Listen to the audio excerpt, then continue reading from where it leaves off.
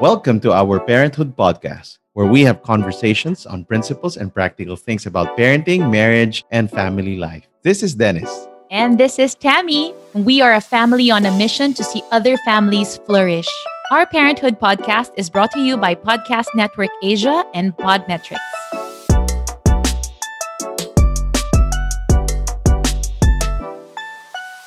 Hello, everyone, and welcome to another episode of Our Parenthood. This is Dennis. And this is Thammie here. Yes. And Dennis, please introduce our special guest. Yes, our guest today, very special talaga. Both very busy people. Our guest for today is Jojit and Ranya. Jojit is a pastor of a very large church at Taguig, Victory Fort. And he's married to Ranya, who's a lawyer.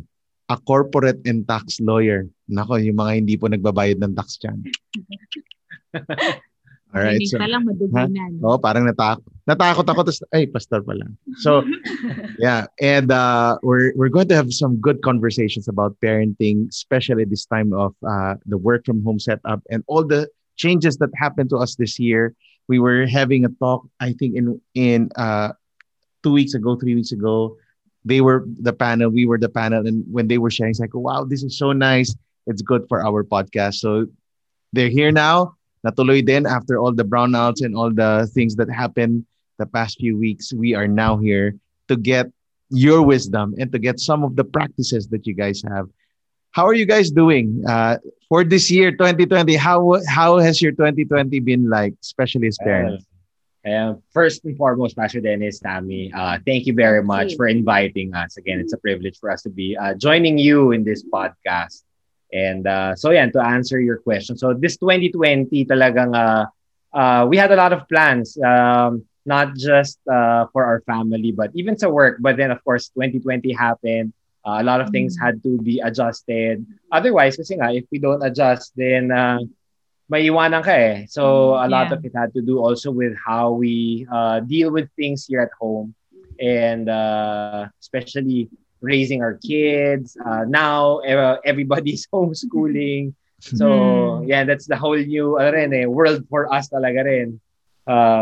So far, it's been challenging. Yun nga kasi biglaan din yung transition from nasa labas ka, biglang nasa bahay ka na lang for how many months already.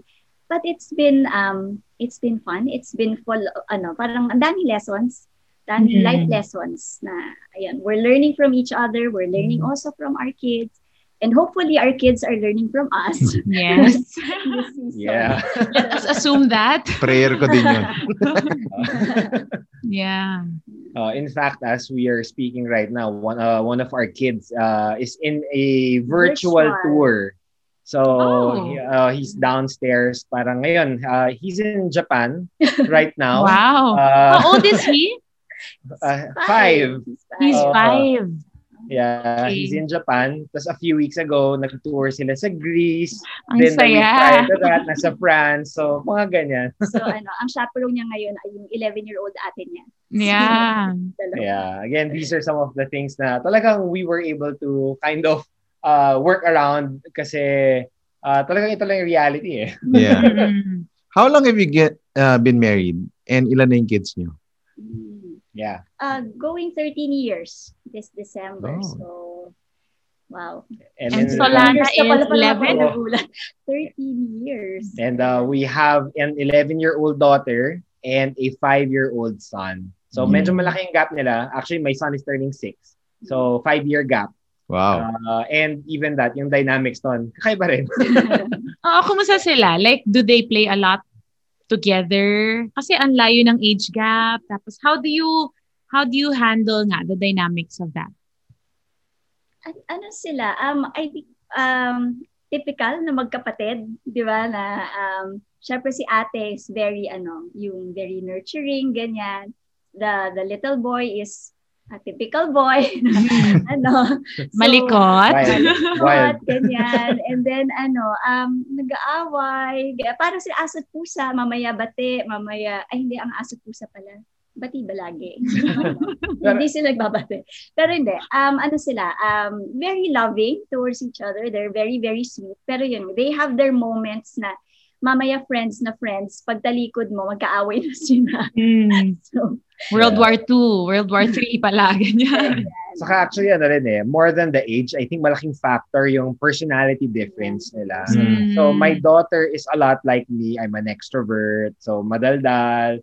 My son naman, medyo diesel. Parang si Ranya na medyo, shy sa start. Pero after a while, yung kumbaga na warm up na, okay na. So, even with people, ganun din sila. So, minsan may mood yung isa naman ready to go. Alam mo, Jojit, akala ko introvert. I always thought introvert ka. Like whenever nakikita kita, so interesting. Pwede. Papasa pala akong introvert. Pwede ka magaling ka pala magpanggap na introvert. Na tahimik. Pwede. Base na bero lang siya. Nahihiya lang. Pero so far, I'm liking yung mga sagot ni Ranya. Diba? Dennis asked, how are you? You said challenging. Kumusta yung dynamics nila? Ayun, lagi nag-aaway. So very real. And that's why we wanted to invite you. We wanted to feel like, normal tayo. Normal tayong nahihirapan. Normal tayong nag-aaway yung mga anak. Diba? And I think, pareho tayong tao. Yes, tao tayong lahat. At anak natin, humans din. Yeah. I think hindi pala growing plug up, and play, no? Hindi pala automatic ang parenting. Yeah. Parang, again, siguro some of us coming into, syempre kami rin, when you were newlyweds, parenting, ang dami natin nakita, ang dami natin pwedeng influence. Ganito lang yan, kasi ginawa nila yan. Pagdating sa amin, bakit hindi nag-work? Yes. And I don't know kung kayo din ba ganon. Like, ako kasi very idealistic. And yun nga, marami tayong nakitang examples na, ang galing yung mga anak nila. So, note to self, when we become parents, we'll do it this way. And then, we do it that way. And then it didn't work. Diba? Ano yung mga things coming into when you first became parents that you, alam mo yun, diba, may ideal picture ka of how you wanted to raise your family, going into parenting. Ano yung mga yon? And then, nung naging totoong parents kayo, you realize, this is not that realistic. And then you had to adjust those expectations, I guess, and those ideal pictures. Ano yung mga yun? Go, wanna start? Well, kasi again, I think factor yung magkaiba yung upbringing namin. Like we grew up in a different, yung kami sa house, medyo parang, yun nga, I came into parenting na feeling ko automatic lahat. Kasi siguro, seeing from my parents na, my parents, papasok sa trabaho, uuwi. Tapos ito, may kakain, may konting sermon minsan. Pero yung parang routine siya, parang steady lang. And very, yung okay lang, may nag-aaway, paghihiwalayin. So parang ganun lang siya. And coming into parenting, my own experience, ako, wow, hindi pala siya ganun kadali. Na talagang, especially now, I guess the culture, medyo mas hands-on ngayon ang parents, I guess. Yes. Maybe it's something I noticed compared to how I grew up. So parang, sabi ko, wow, hindi pala siya ganun kadali.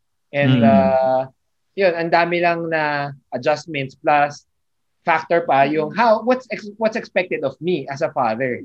Kasi, ikaw wanna share? Ako naman, growing up, separated yung parents ko when I was growing up. So, but my mom was very, very hands-on with us. So, maalaga and all. Although, hindi siya yung parang micromanager. So, parang in my case, dahil nga wala akong father growing up, so, ang expected ko sa kanya, dahil okay ang marriage natin, dapat involved. Kasi ganyan. So, every minute, every hour, every second. So, nung nagka-baby kami, tapos yung shift niya different graveyard shift. Working in the corporate world before. So, nung time nagising yung baby namin, tapos siya tulog, parang feeling ko hindi acceptable yan. Di ba? Kasi dapat involved ka. Yan. So, I guess in that sense, yung the level of involvement, wala namang naging issue in that sense. Kasi nga, he was really involved. It's just siguro yung adjustment ko with the reality na, ay magkaiba tayo ng schedule. Kasi nga, gabi, gising ka. Tapos kami, ng baby, tulog nung gabi. Diba? So, it's that. The little things na parang yun nga, na hindi pala hindi siya yung parang very straightforward na ito lang yun, di kahon siya lahat. Iba-iba pala. Depende sa season yung mag-asawa. Plus, yun nga, based on our experience, like the way we were disciplined, iba rin how they were disciplined. So, ganun din. So, entering parenthood, magkaiba rin ngayon how we look at things. So, initially, syempre, let's say may nadapa, syempre natural tendency niya. Parang, yung lapit kagad, buhat kagad. Sabi ko, no. Parang, lalo na yung sa son namin, kumbaga parang, sige, lalapit ako, to-check ko siya kung okay siya, pero I'll let him stand up. So, yung mga ganon. So, may some dynamics na magkaiba. Ako would always say na parang, naku, umiiyak, ganyan. Siya naman, Ran, we're raising a man. So, wag mong babyhin masyado, ganyan. Parang allow him to, parang, so yun, kasi sanay din ako na yung background ko, talagang na madapa lang ng naku, yung ganon. So, parang kailangan ko rin na mag-adjust in that sense. Kasi nga, I was always reminded, we're raising a man. So, ganon, little and even pati activities that they do, like for example, I remember si Ranya had to attend yung mandatory continuing legal education. So she was in school. Ito na, nung pinanganak na yung second child namin, every 3 years, lawyers have to go through this. So nag-school siya. So buong araw siya from 8 a.m. to mga 6 p.m. May newborn kami, parang 1 or 2 months old. So hawak-hawak ko siya the whole day. Habang yung daughter ko, I would let her do wild stuff also. Kasi nga, I want them to, yung ayoko may fear sa kanila. So, sa UP Diliman, may isang structure doon na parang baras na medyo mataas, parang 15 foot high. Tapos sabi ko na sa daughter ko, during the time she was 5 years old, or, 5. Sabi ko, sige, Solana. Sabi ko, akyat ka. Tapos, pag nasa taas ka na, I'll take your picture. Kasi alam ko, pag nandito si mama, hindi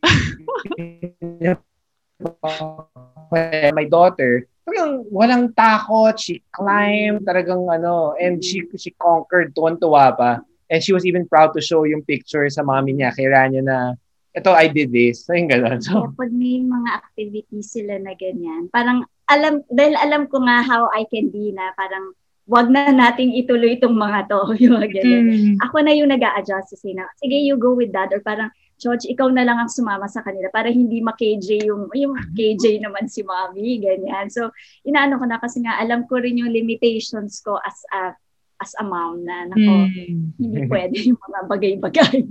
So, yeah, generally, so that's how parang things are for us. Like, when it comes to raising our kids, na gano'n, we push them, para hindi sila nga yung lumaking may fear. But at the same time naman, so because we have Ran also, and I have to appease Ran, make sure na I do my part, caring din ako. So, kumbaga yun din. Minsan, like my son, he twisted his ankle last night. Parang ganon. So, instead last night. Ang fresh ang injury. Like last night. Parang natural occurrence lang dyan. Agad buhatin ko pero sabi ko, sige, hindi, ganito gagawin ko. Instead of buhatin, nag-kneel down ako and stayed there with my son. Tapos tinatanong ko, okay na? So can you stand up? Sige, hawak ka sa arm ko. Tapos yun. Yung parang ganon. So parang at least, na-serve ko yung need ni Ranya na kailangan may caring heart ako. At the same time, yung parang yung building up na, come on, sige son, stand up. Yung ganon. So I guess in that sense, thankful ako kay God na balanse kahit papano. Yeah. Parang extreme. Aminado ako medyo extreme. Ako rin, nasa extreme side ako kasi like from my dad, bumangon ka dyan, tumayo ka. Naalala ko kasi yung sa mom niya before. Nakikita ko yung videos nila nung bata, di lalaro-laro. Siyempre, nung pinapanood ko, parang, oh my goodness, talagang ganyan. Tapos yung mom niya, tandang-tanda ako, sinabi, okay lang yan, basta wag mauna yung ulo tsaka yung likod. So pwede na, parang gano'n. So I try to, kasi nga, given na gano'n ang background niya, na sabihin natin na there's that, so parang sige, go. Pero yun nga, I think nababalanse. Thank God nababalanse. Kasi nga, I guess, naintindihan niya rin where I'm coming from. Na, so I think very important. Huwag naman masyadong extreme. Okay lang din. Jojit, may tanong lang ako, no? And I think a lot of dads would relate to this. May inkling ka ba ng takot na nung pinaakyat mo 5 years old tapos pag nadapa alam mong ikaw ang lagot. Ikaw ang lagot. Di ba parang minsan, I think that's the mother's nature of be careful, ingat lang, tayo naman. Di, okay lang yan. Yun nga, wag lang tamaan yung ulo, okay na. Yeah, or Diba? malayo naman sa bituka. Laging may gano'n. Ang hirap lang, 4 na anak namin. So yung probability of accident mas tumataas, di ba? So parang, minsan pagka may isang mali, babalik ba to sa akin dahil inalaw ko to? Yeah, but definitely. Parang feeling ko pag nahulog yung daughter ko, alam naman niya parang, sige, after like 15 minutes, 10 minutes, okay na siya, assuming walang bali. Or if may nabali man, okay naman. Nandiyan naman si brother-in-law namin na orthopedic. Okay. So pero yung alam ko lang na I'm gonna hear from Rania. And I think di ko alam kung mas unbearable ba. So, na-weigh mo na yon. Na-weigh mo na yung risk factor na yon. Yes. Yeah. And naisip ko lang na kailangan for my daughter's benefit ito eh. Otherwise, hindi siya mag-attempt ng mga bagay-bagay eh. So, and it benefited. So, hindi siya takot mag-zipline. Sabi niya, gusto niya mag-skydiving ngayon. Sabi ko, kahit ako, ayoko mag-skydiving. Siya, gusto niya. So, at least, wala yung fear. Yeah. So, it's, my son, on the other hand, is something na, binibreak para medyo, binibuild up pa namin siya on that. That's a very good, parang it's something that, because we see a lot of hands-on parenting nga. Di ba uso nga din yung tawag nilang helicopter parenting? Everyone's just hovering, di ba? Yung parang, ay, careful, ay, ganyan. Yung ganon. And I like what you said, that you don't want to raise your kids to be fearful. And I also like how you are both self-aware na, okay, kahit na magpanggap akong fearless ako, hindi talaga. So, ikaw na lang kasi ikaw talaga yung hindi talaga takot. And you give each other that space. And I think you allow, di ba? You allow, Ranya, I'm not sure how much you allow na, naku, lagot to, alam kong may mangyari, posibleng may mangyari, pero, it's hard to keep our mouths shut or ako lang ba yun? Yung parang, alam mo na bakit mo kailangan gawin yan? Yung giving that room for error, that margin of error na malaki na. Gusto mong kwento yung nalunod si Aliana? Ano na kwento ko? Buntis ako nun parang feeling ko. So, ikaw na magkwento. Tingnan ko paano may kakwento. Hindi, nagsiswimming lang kami. Maliit lang yung swimming pool. So, kasama ko, ilang taon si Aliana nun? No, less than 2. Kasi I was pregnant with Vika. Oh, and 2 years old naman, di ba? Pag sinabi mong naupo lang sa hagdan, di naman tatayo yun, di ba? 1 and a half. Siyempre, nakaupo siya. Tapos nagkwentuhan lang kami ng kaibigan kong si Larry. Tapos nung nagkwentuhan kami, bigla na lang may sumisigaw. Si Thammie, "Hoy, anak natin. Gumalaw. Sabi ko, wag gumalaw eh." Diba? Gumalaw. So ever since that time, ang hirap ng mag-risk masyado kasi nga may negative traumatic experience kami na muntik nang malunod ang 2-year-old naming panganay. 1 and a half. Sabi niya, sinabi ko, hindi, ganun siya lagi yung parang, I told you not to do that. Why did you? Ganyan. Parang, nalilimutan niya na 1 and a half. Kasi sabi ng mga uncles natin, mga tito natin, di ba? Para matuto mag-swimming, tapon mo lang, gagawin yan, di ba? So, nung time na yun talaga, hindi ko na mahanap si Aliana na nasa ilalim na talaga siya ng, like, she couldn't, I think nadulas siya, and she couldn't get back up. So, sabi ko, nasa si Aliana, di ko na siya mahanap. Ayan. So, yung mga ganon, how do you strike that balance na may wisdom din naman? Tapos, hindi, neglect yung akin, neglect. Ayun, namin din, no? Pero pampalubag loob, Pastor Dennis, Thammie, you're not alone. Kasi kahit kami rin, nung pregnant si Ranya with our second child, muntikan din nalunod yung pangalan. Ba't ako pumalakpak no?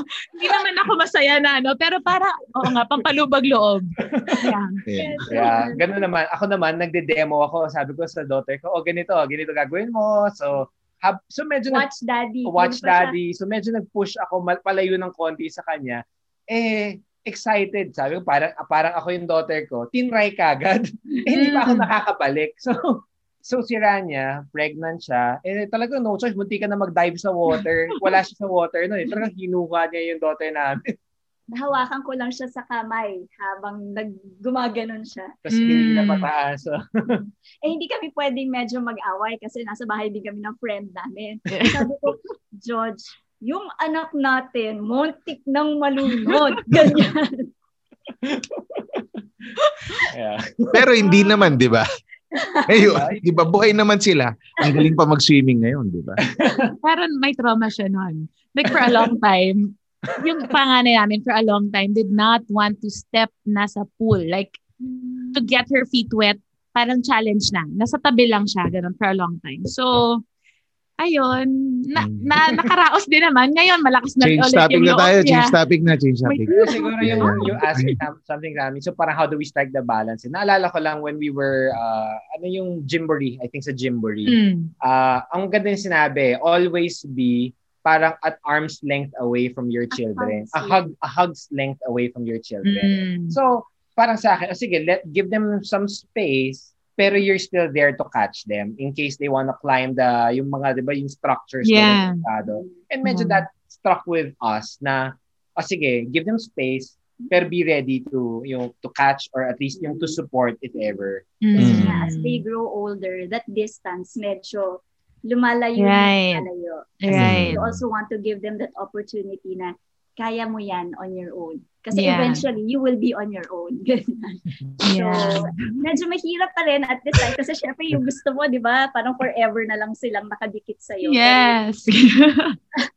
It's something that we also need to prepare for. Yeah. And I think it's something we can't fake. Na parang we cannot fake na, napipick up yata nila, di ba? Even if we pretend that we're not scared.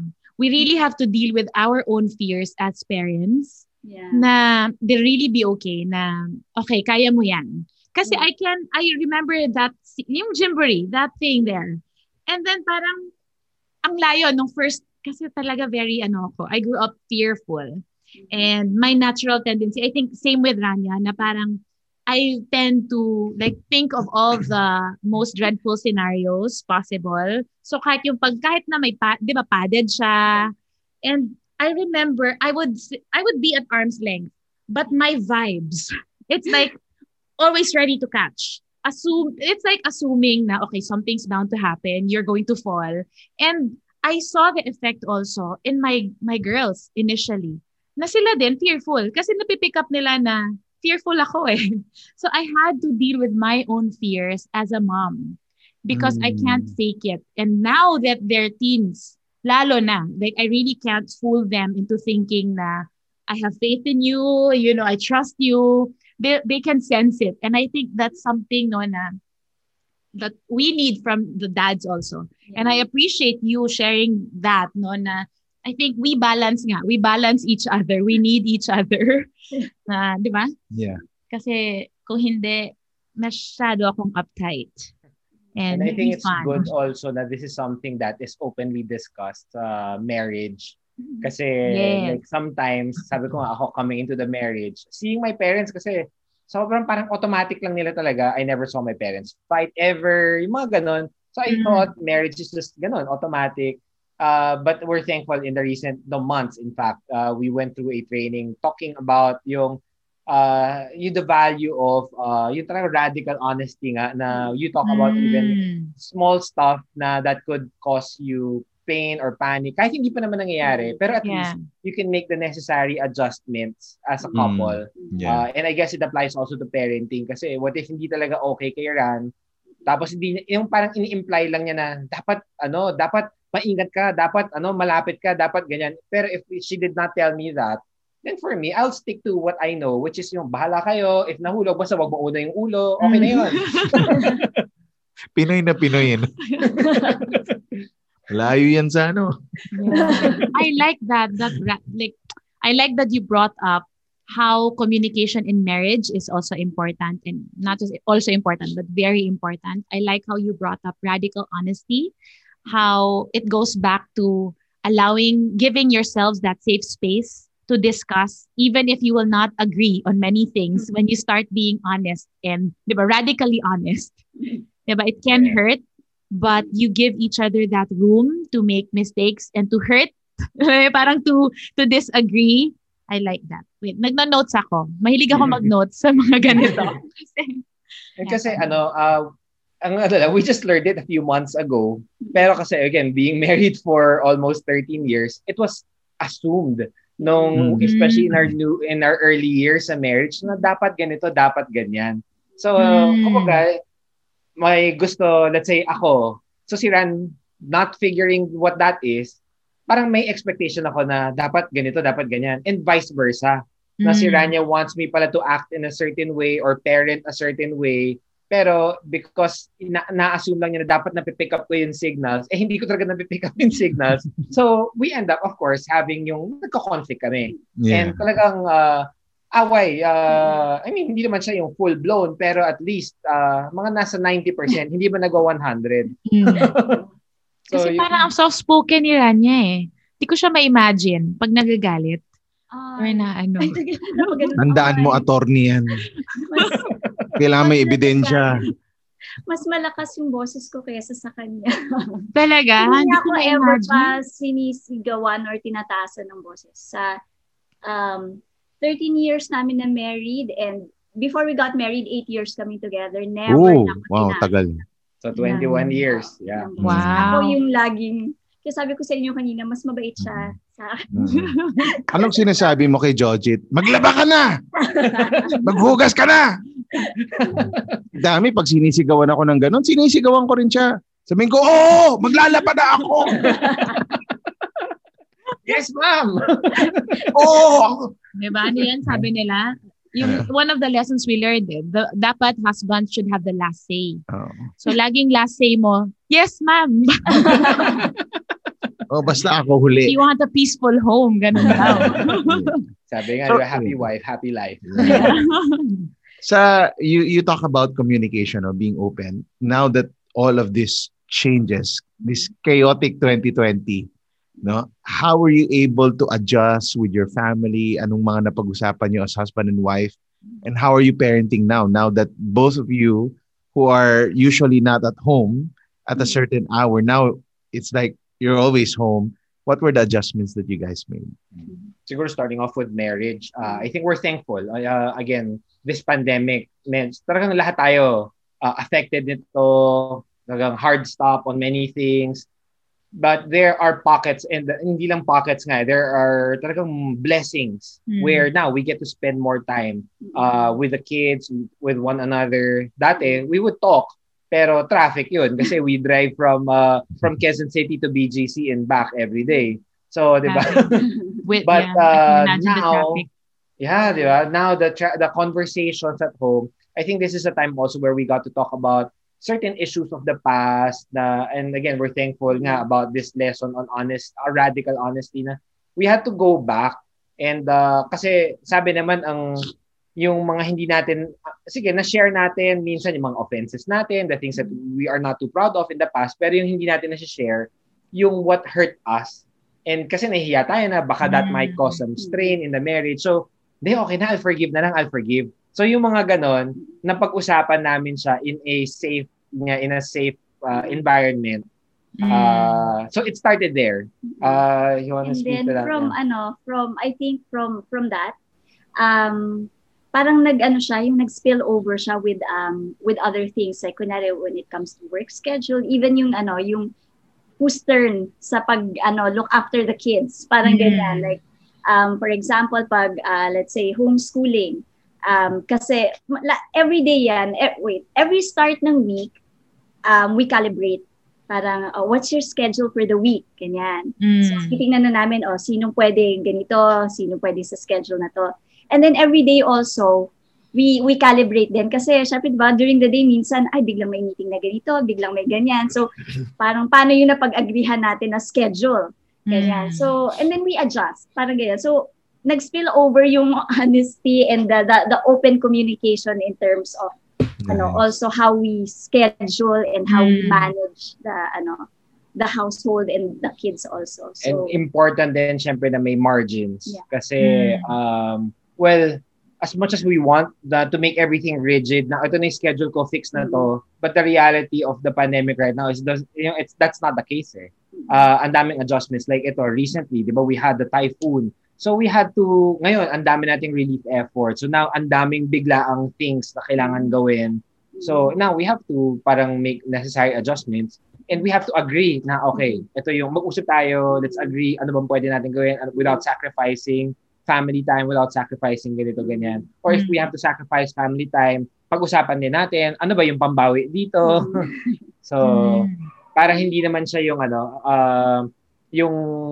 yung puro na lang kumukuha ng time from the family. So, meron ding pambawi. But we have to agree also on what that could be. So, again, it's a work in progress kasi wala pa rin naman perfect formula. Parang ang ganda pakinggan ngayon eh. Pero in reality, that's the expectation. But the reality is, syempre, pag nagkaroon ng sudden adjustment, may konting, syempre, discussion why o bakit ka, dapat ikaw ngayon. But syempre, I guess, at the end of the day, well, that's that eh. Kunwari, may biglang meeting si Ranya. Anong gagawa ko? Sabihin mo sa mga boss mo at saka sa ibang ka-meeting mo, wag muna. So, mo ngayon. No, I can't do that. So, I guess, talagang, it's a cycle of, okay, setting things up, this is what's expected, but yung making lang room for adjustments and, being okay with it is important. Yeah. Nice. Ano mga naano mo doon? May tanong ako, ano yung mga non-negotiables niya? Like when it comes to adjustments, because you mentioned, diba, you have margins and then you make adjustments, but then there are things that you don't want to compromise on. Or I guess, alam mo, paano ba yun? Yung, what are non-negotiables for you, even as you set margins and make adjustments? Or big rocks. Parang walang non-negotiable. It's more of the big rocks. Ito, importante talaga. Mas magaling ka magtanong talaga. Oh.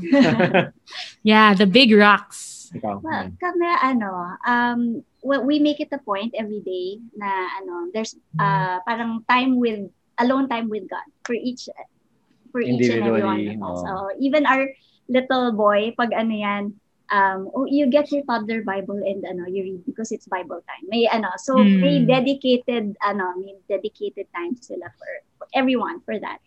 And then siguro one of the mga non-negotiables namin, the meal times. Kasi nga I think we found the value in that lalo na nung nagsimula itong pandemic, talagang enjoy kami na nasa bahay kami and we get to eat with our kids kasi when nung bukas pa yung mundo dahil nga ang layo-layo namin nakatira and it was so traffic everywhere, we have to leave the house super early, tulog pa yung kids namin, so walang breakfast, nothing, ganyan. Syempre lunch, hindi namin sila kasama because nga we're at work. And then pag uwi, hindi namin din sila naaabutan mag-dinner kasi nga anong oras na kami nakakaabot sa bahay. So ngayon, parang namin na since we're all at home, ganyan, parang sacred yung meal times natin. Hindi pwedeng may interruptions. Although again, sometimes talaga hindi maiwasan pero as much as possible talagang yan. Yeah. Walang anything pag meal times and dapat talaga sabay-sabay kaming magkakain and no distractions, no gadgets. Or kung may distractions, dapat lahat kami nanonood. Kung ano yung distraction na yun. Parang at least one kami. Uy, okay yun na. Paisip ako na yan. Kasi let's say for example, let's say naka-on yung TV while we're eating. At least kami, we're talking about what's on the TV. Binigyan niyo na idea si Dennis. Kasi lalo na ito, another thing about homeschooling nga. Ngayon talaga we have to make sure na we leverage on everything. So so for one example lang, yung TV. So we put it on YouTube and we go to Zeus Victoria. It's para siyang live camera, live streaming lang siya ng mga animals sa Melbourne Zoo. So lilipat mo lang siya doon and you will see the animals. Yun lang, wala namang dialogue, walang anything. So pero we talk about it. So yun nga, kung may distraction na gano'n, at least lahat kami, isa yung pinag-uusapan namin. Kailangan matuto na tayo sa NBA, no? Yung usapan ng I think yung time after work, we try to... Well, at least, ideally, after, di ba, we have our schedule na 9 to 5. Ideally, 5 o'clock, we close all laptops na Na at least if may magre-reply for a certain concern, sige, kahit pa paano phone na lang, pero hindi na talaga yung full, And again, but that, kung hindi man mangyari yun, because madami lang talaga, ang daming mga nagpa-pop up na bagay-bagay, at least you set the expectations lang like, love, I have this, aabot ito. Like for example, nung nandami pa naming live streaming events, I was assigned to do a lot of the mga streaming. Sabi ko, love, meron kaming tech run at 6:30. So, dinner time. Kasi the event is at 8 p.m. So, tech run at 6:30. Magla-login na kami. 7 o'clock, we will have the guests parang do an audio, ganyan. So, I just have to set her expectations and the kids na, this is gonna happen this coming Monday. This is gonna happen this coming Wednesday. Para at least, alam nila. Hindi nila ako hanapin. Nasaan si daddy? Akala ko ba dinner time? Dapat magkakasama tayo. So, pambawi siya. Doon sa days na sasagasaan yung supposedly sacred, non-negotiable meal time.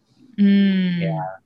And I guess magkaiba rin kami how, especially na parenting, magkaiba kami paano kami bumawi with the kids din, given my personality, given our body clocks. So iba rin yun. Like, I'm a morning person. Si Ranya is a night person. So, yan, parang at least the kids, my daughter, I'd wake her up early. Yesterday, sinabi ko, gising ka early. Early na ngayon yung 7 a.m. Ginising ko siya at 7.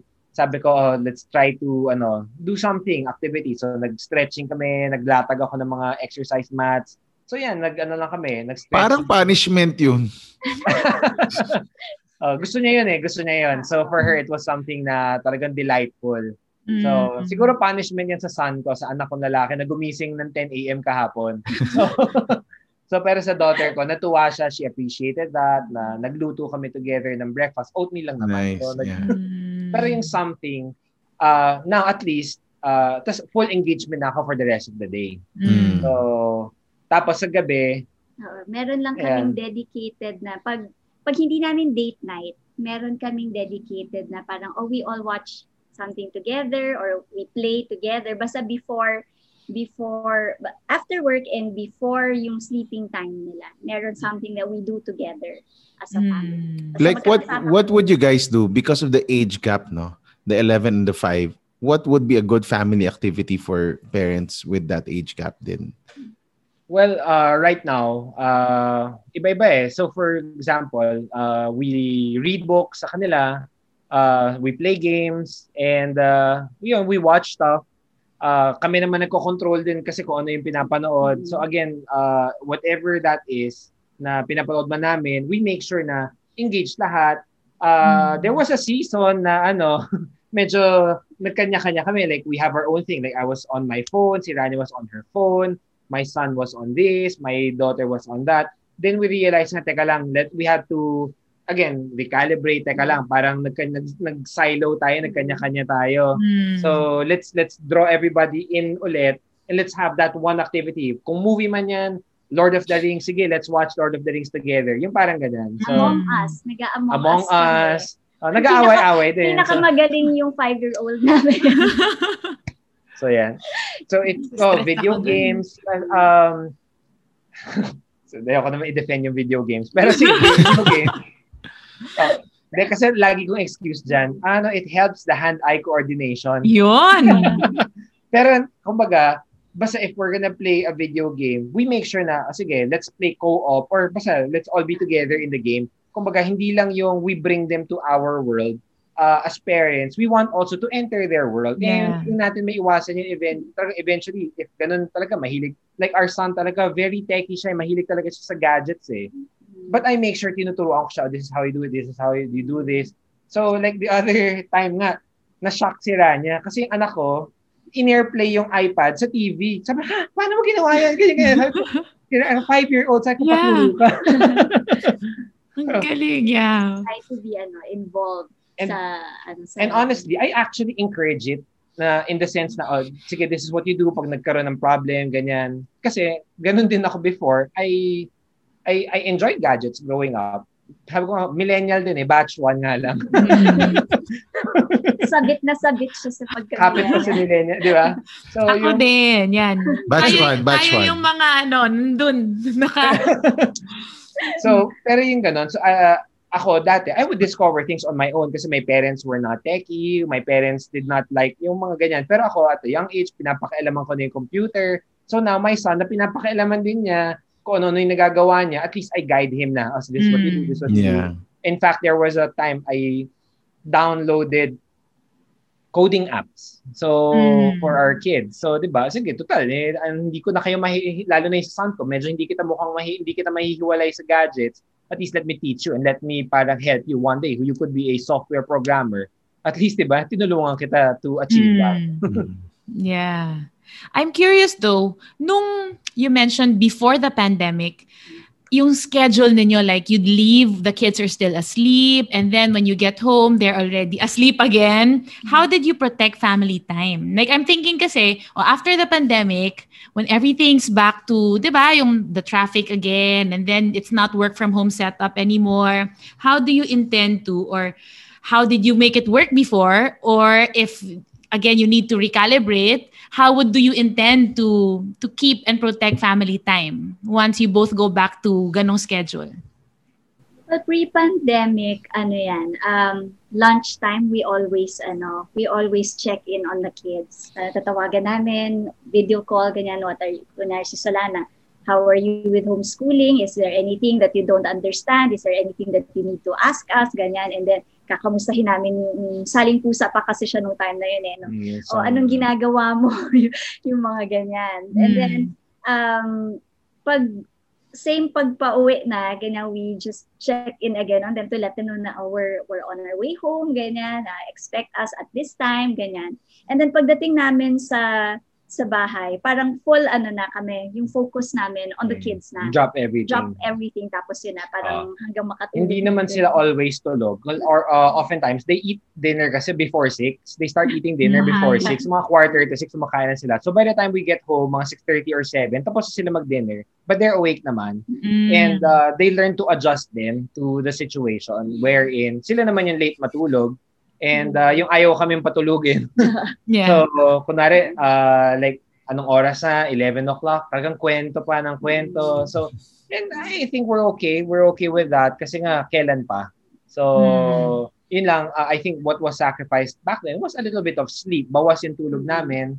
But at least, hindi yung family time. Plus, whenever we have like moments na free kami, we make sure talaga na i-maximize yung time with kids. Sa weekends or rest days as much as possible, talagang family time talaga yun. Yeah. Ngayon na pandemic, pagbalik, I guess we'll see how it goes. Hopefully, calibration ulit. But hopefully it's a much better situation. And for example, yung schedule ng kids sa homeschooling nila. This is our 3rd year homeschooling the kids. Before, ginagawa namin Monday to Friday yung homeschooling. But now kasi, pareho kami ni Ranya, ang pinaka-rest day namin is Monday. And so we told our kids, siguro a few months ago, I think September, sabi namin, gusto nyo ba ang rest day nyo na rin Monday? Homeschooling kayo Tuesday to Saturday. Para Monday, talagang laro lang tayo, nood tayo, or whatever, luto-luto, ganyan. So I think talagang we just have to maximize what we have right now. Kasi ipipilit natin to bring everything back to the supposed normal. We will be frustrated. Our kids will be frustrated. We will clash all the time. Bakit hindi ka nag-aaral? Ganyan. Hindi talagang, if ang homeschooling ng anak namin, aabutin ng 9 p.m., kasi magsa-start siya ng 8 p.m., then okay, so begin. Sasabihin ko na sana, wow, ang sipag. Saludo na ako. 9 p.m. Especially our son, talagang he will study, he will do whatever he wants, whenever he wants. And of course, we want to instill discipline, but the reality right now, kasi this is his first year of education, official education, we want him to learn muna about the love of learning. Yeah. More than the actual information, gusto namin talaga yung learning progressively. Yeah. And kasi kami, coming from progressive, yung schools namin progressive eh. So kami, we learned by doing things. So elementary nga, naisip ko, natuto ba akong LM? Parang naglaro hanggang grade 7.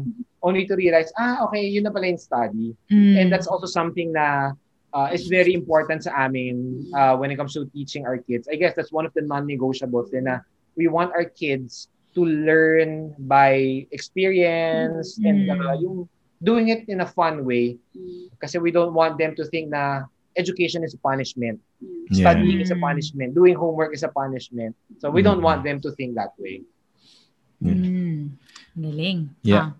Ano mga main sa akin, main takeaway ko dito, I think the key word na narinig ko sa inyo is the recalibrating. No? Same. Parang wala talagang wala ngayong fix na. I think there are so many best practices we can learn because of the adjustments and because of 2020. And it's made us more open now to, we have to be flexible in some areas and we've got to learn how to recalibrate and learn from each other. And I think that's the goal of this podcast. Now we get to learn from Jojit and Ranya and our different guests, different styles, different system sa bahay, but then we get to see, wow, that's actually a nice practice. Let me try this. Let's see if it will work for our household. Pero ang gusto ko lang is that attitude of, hey, we're open to stuff. We can learn new things. Let's talk about this. This doesn't work. Let's stop. This works. Let's continue. Let's improve on it. And I see that in both of you guys. So, galing. Yes. Ako 2 R's. Radical honesty and recalibration nga. And that spoke to me because I tend to be very idealistic.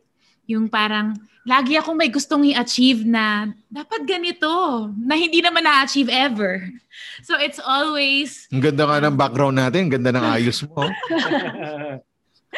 Na hindi ako mapakali kasi pixel lang. Diba?